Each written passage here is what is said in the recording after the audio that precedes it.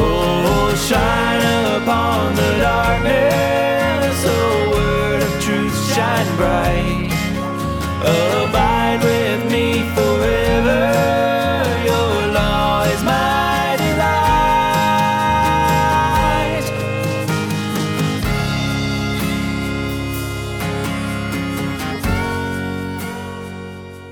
Hey everyone, and welcome to Theana Money, where we seek to help the good man leave an inheritance to his children's children. This is Jeremy, the host of Theana Money. Before getting started, I just want to tell you all that I'm pretty sure I had a better weekend a week ago than you all did, because how many of you all were at a gas station and saw a trailer full of llamas? Yes, that's right. My wife and I, we were coming back home from visiting family in Michigan. My grandparents' anniversary and my birthday and my brother's birthday are all just within a few days of each other, and so it makes for a good time to go up to Michigan for a couple of days and be with family, especially this one. Probably most listeners don't know, my grandfather died just last month in March of 23, and so just last week was what would have been my grandparents' 66th anniversary. So it was really good to be there with me and the wife and our, once this episode drops, 6-month-old baby there, to be there with her during all of that. But on the way back, we stopped for gas and saw a livestock trailer full of llamas while at the gas station, parked as they were getting gas in the vehicle pulling the trailer. So that was interesting. And, you know, llamas are cool, so y'all needed to know about the livestock trailer full of llamas I saw a week ago. Anyways, to the point of this episode, if you listen to podcasts, you're probably getting at least enough news content to know that transgenderism is really ramping up in the United States. We have Dylan Mulvaney, and I'm just going to be honest, I wasn't sure what his last name was. Like, as I was first typing out my notes for what I want to talk about in this episode, I wrote down Dylan whatever his name is and had to Google it. So that Dylan Mulvaney dude that, you know, had the Bud Light cans, his face on the Bud Light cans and all of that. We have that dude and all of these other transgender people, that Leah Thomas or whatever his name is with the swimming. Like, all this stuff is really just ramping up, because all of us talking about a slippery slope with Obergefell in 2015 have unfortunately been proven right. And so I just wanted to take an episode to talk about this, because it is such a serious issue right now.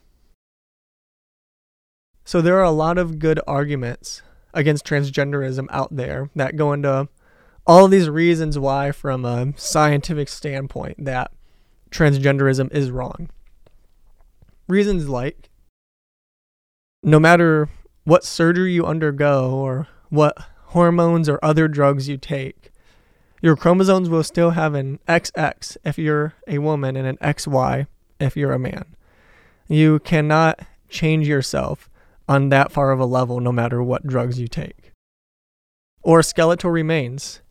If you try to switch from one sex to the other and then you die, and hundreds of years from now, archaeologists dig up your bones, they're going to be able to tell whether you're a man or a woman by looking at your bones.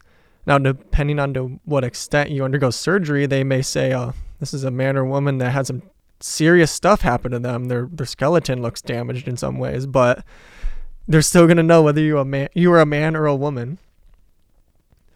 We can also talk about the harmful effects of the drugs and surgeries, like how they can sterilize people.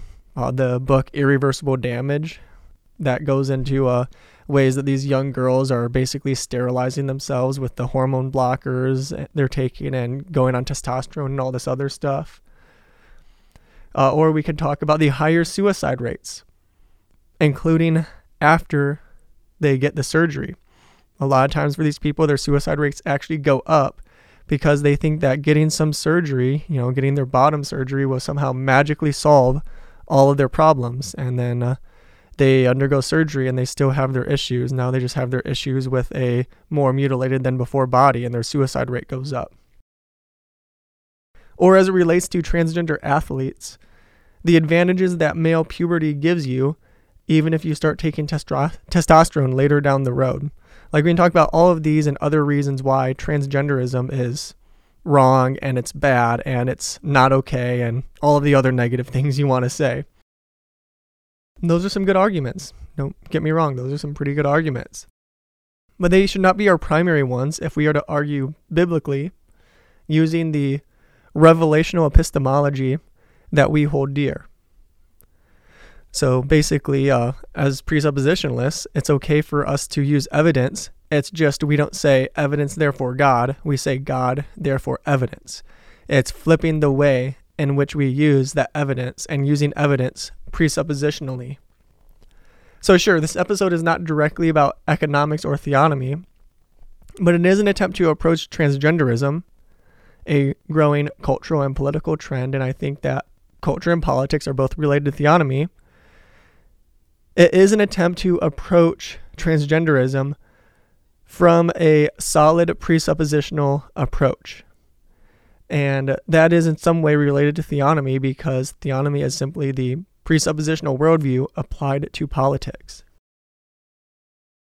But before we jump into the meat of this episode, I want to ask y'all that if you like theonomy, then please, tell your friends about it, subscribe to the podcast, send this episode to people that would like to know some good reasons and ways that we as Christians can argue against transgenderism, or send it to your friend who's in favor of transgenderism and thinks it's great, whether that person themselves claims this or whether that person isn't, but just thinks this is a great idea and has pronouns in their bio and all of that stuff. Send this episode to them, and when we get to the end and you see how I ended, I think you'll even more think this would be a great episode to send to those people.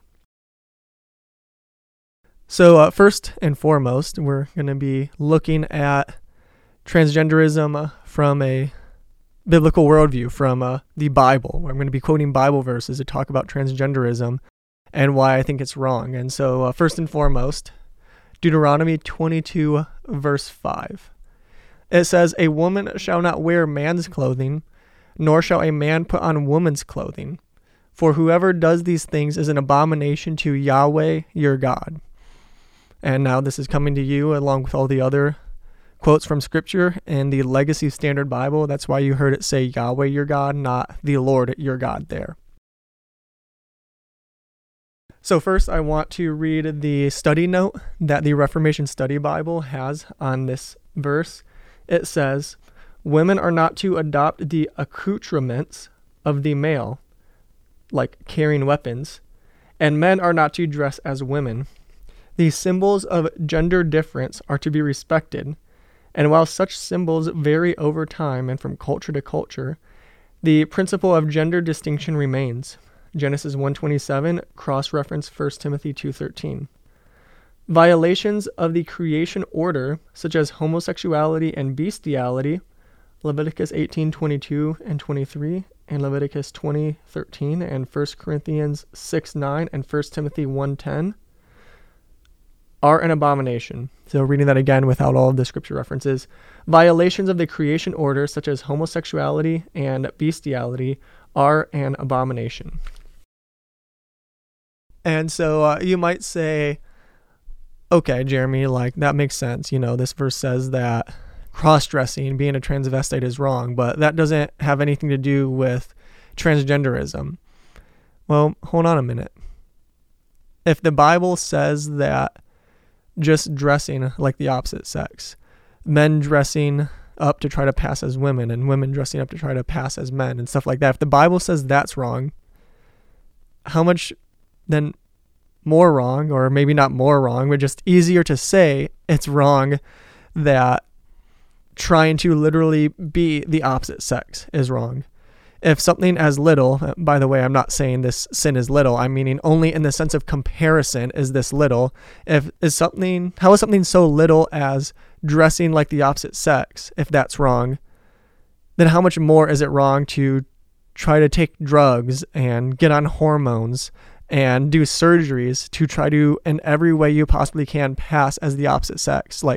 If something like just dressing like a woman is wrong as a man, then I'm pretty sure it's wrong to, take Paul seriously when he said cutting the whole thing off makes you really holy, except you're not doing it to be holy. You're doing it to try to do your little transgender thing. Like, how much more is that wrong? If something, in comparison, so little as dressing as the opposite sex is wrong. So I guess, long story short with that, TLDR, if just dressing like the opposite sex is wrong, how much more is it wrong to go through surgeries and take drugs and all this other stuff to try to pretend to be the opposite sex? But I think there is an even stronger argument than this from the Bible, though this one alone is strong enough that it could stand alone and others are not necessary. We could just look at Deuteronomy 22:5 and what I said about it, and I think that alone would be enough to say the Bible says transgenderism is wrong. But there are more. There are more places we can look at. Let's look at Romans chapter 9. I'm thinking that probably a lot of my listeners are Calvinists, so, all the jokes about Calvinists loving Romans 9. But if you're not a Calvinist, please don't turn off the episode right now. We're going to be looking at Romans 9, but we're going to be seeing the application, not the direct meaning, but once we understand the direct meaning, the application that Romans 9 has on this transgender movement. So once again, reading from the Legacy Standard Bible, I'm going to be starting in verse 14, going to verse 24. What shall we say then? Is there any unrighteousness with God? May it never be. For he says to Moses, I will have mercy on whom I have mercy, and I will have compassion on whom I have compassion.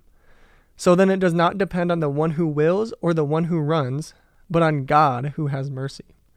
For the scripture says to Pharaoh, for this very purpose I raised you up, in order to demonstrate my power in you, and in order that my name might be proclaimed throughout the whole earth.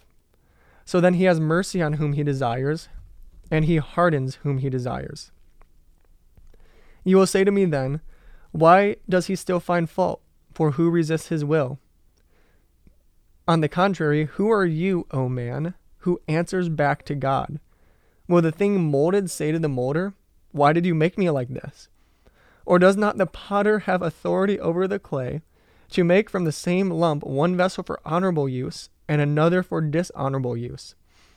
And what if God, wanting to demonstrate his wrath and to make known his power, endured with much patience vessels of wrath having been prepared for destruction, and in order that he might make known the riches of his glory upon vessels of mercy, which he prepared beforehand for glory, even us, whom he also called, not from among Jews only, but also from among Gentiles. And so I read a pretty large section there for the context, and then I want to reread verses 20 and 21. On the contrary, who are you, O man, who answers back to God? Will the thing molded say to the molder, why did you make me like this? Or does the potter have authority, or does not the potter have authority over the clay to make from the same lump one vessel for honorable use and another for dishonorable use? So this passage has its direct context on predestination and election, with the larger theme as to how that relates to ethnic Jews and how so many of them have rejected Jesus as their Messiah. And so in this passage, Paul is talking about how basically God's sovereign.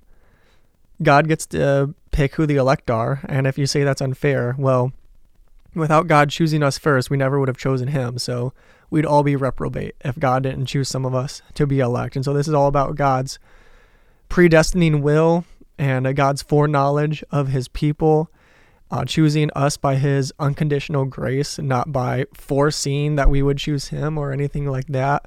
And so this passage is about God's election. A couple Calvin quotes here on this passage. By the word power, he means not that the Maker has strength to do according to his will, but that this privilege rightly and justly belongs to him. For he intends not to claim for God any arbitrary power, but what ought to be justly ascribed to him. And another quote from Calvin.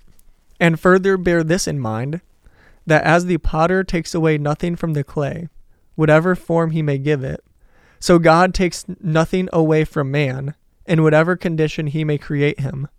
Only this is to be remembered, that God is deprived of a portion of his honor, except such an authority over men be conceded to him as to constitute him the arbitrator of life and death. On that first quote, power refers to authority and privilege, not to the power to force others to do what you want them to do. The latter would be a Marxist idea of God's power, and that's wrong, whereas the former, about God's authority to do so, is the biblical understanding. Yes, God is omnipotent. He's more powerful than us, and he can tell us to do whatever he wants us to do.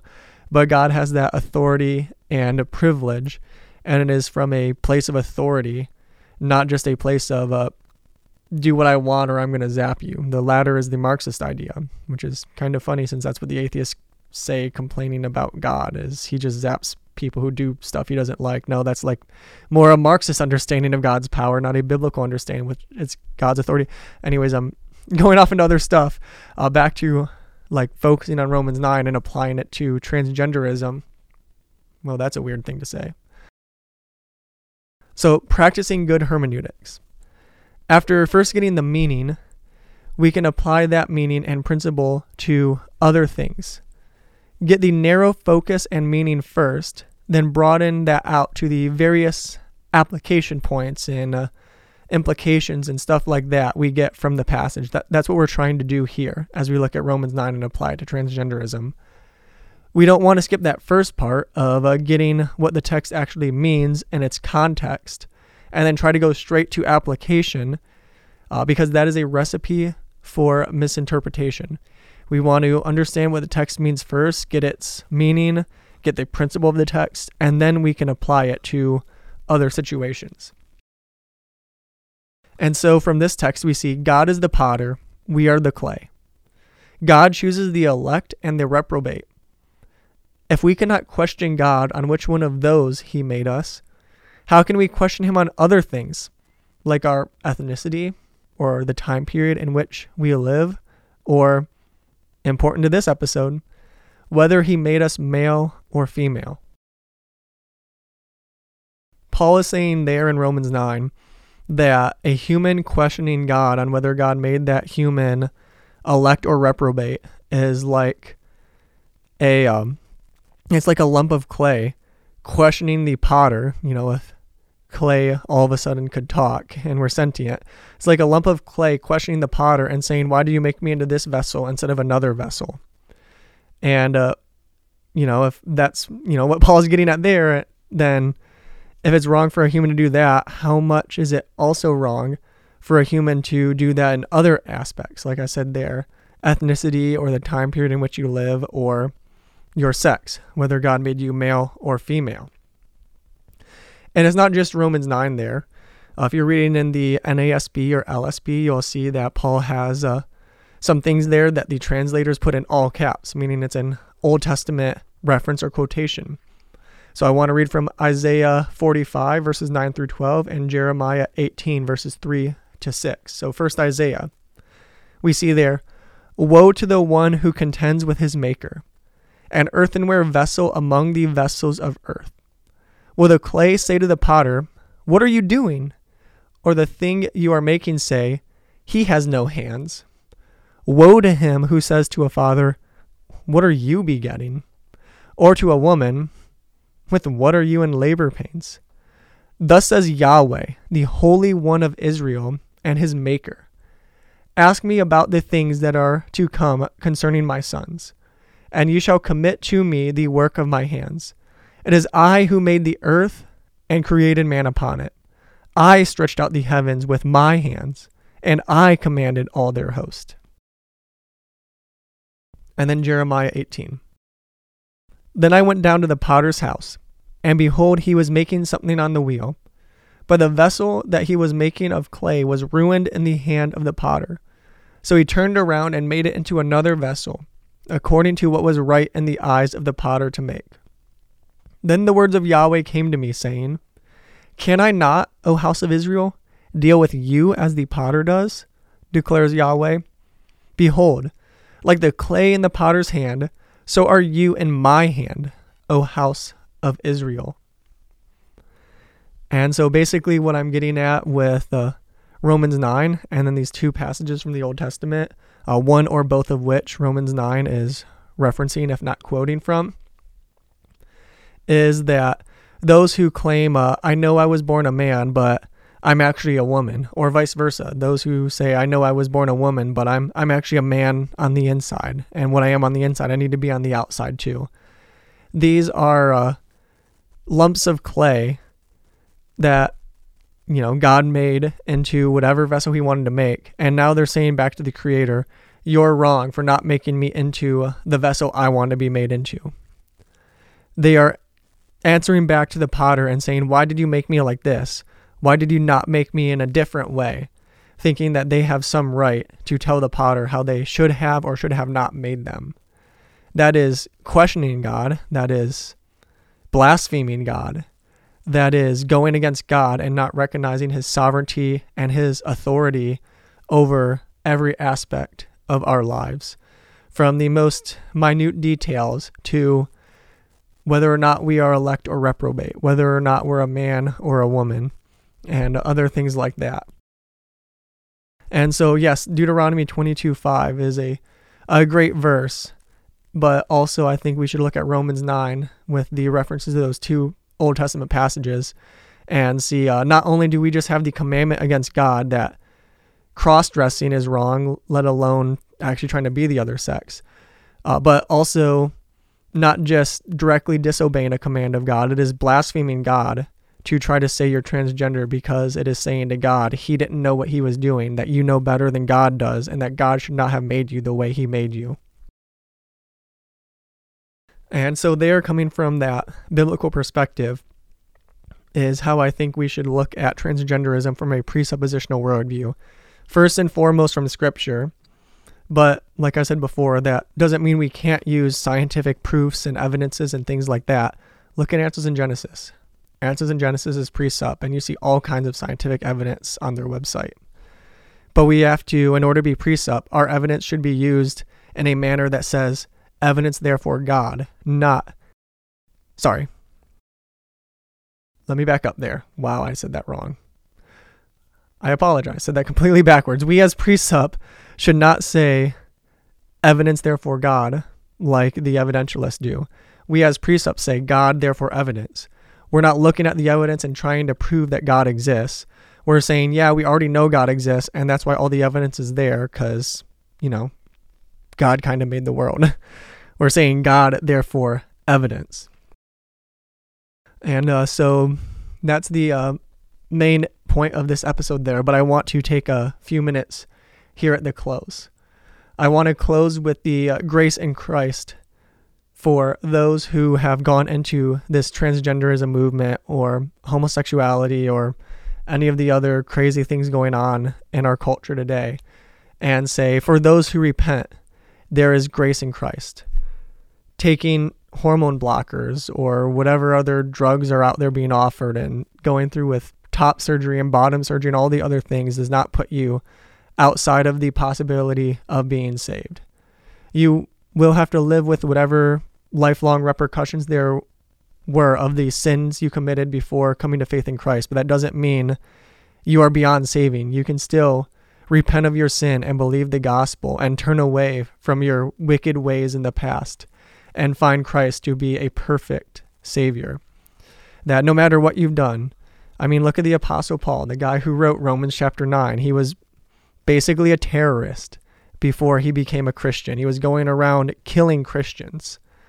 But God saved him and had him write half the books of the New Testament. And so there is more grace in Christ if we repent and believe than there is sin in us. That no matter what you've done, if you repent of your sin and believe the gospel, you repent of your sin and put your faith in God, you believe that Jesus died on the cross, taking your sin upon himself and paying the penalty that you deserve to pay for all eternity in the lake of fire, but that Jesus, if you repent and believe, paid it on your behalf on the cross and rose from the dead and has now taken authority over death, over the entire world, is now ruling and reigning from the right hand of God. If you believe that, you will find Christ to be a perfect Savior, and all of your sin, even the sin of blaspheming God by saying, "Why did you make me like this?" will be covered by the blood of Christ, with its penalty paid 2,000 years ago on the cross. And if you don't believe me, then let's turn to a different book that the Apostle Paul wrote. 1 Corinthians chapter 6, verses 9 to 11. Or do you not know that the unrighteous will not inherit the kingdom of God? Do not be deceived. Neither the sexually immoral, nor idolaters, nor adulterers, nor effeminate, nor homosexuals, nor thieves, nor the greedy, nor drunkards, nor revilers, nor swindlers will inherit the kingdom of God. And with the context of this episode, we can go ahead and add nor the transgender there too. And so far, this seems pretty bleak. But there's one more verse, the very next one I want to read. And such were, not are, such were some of you.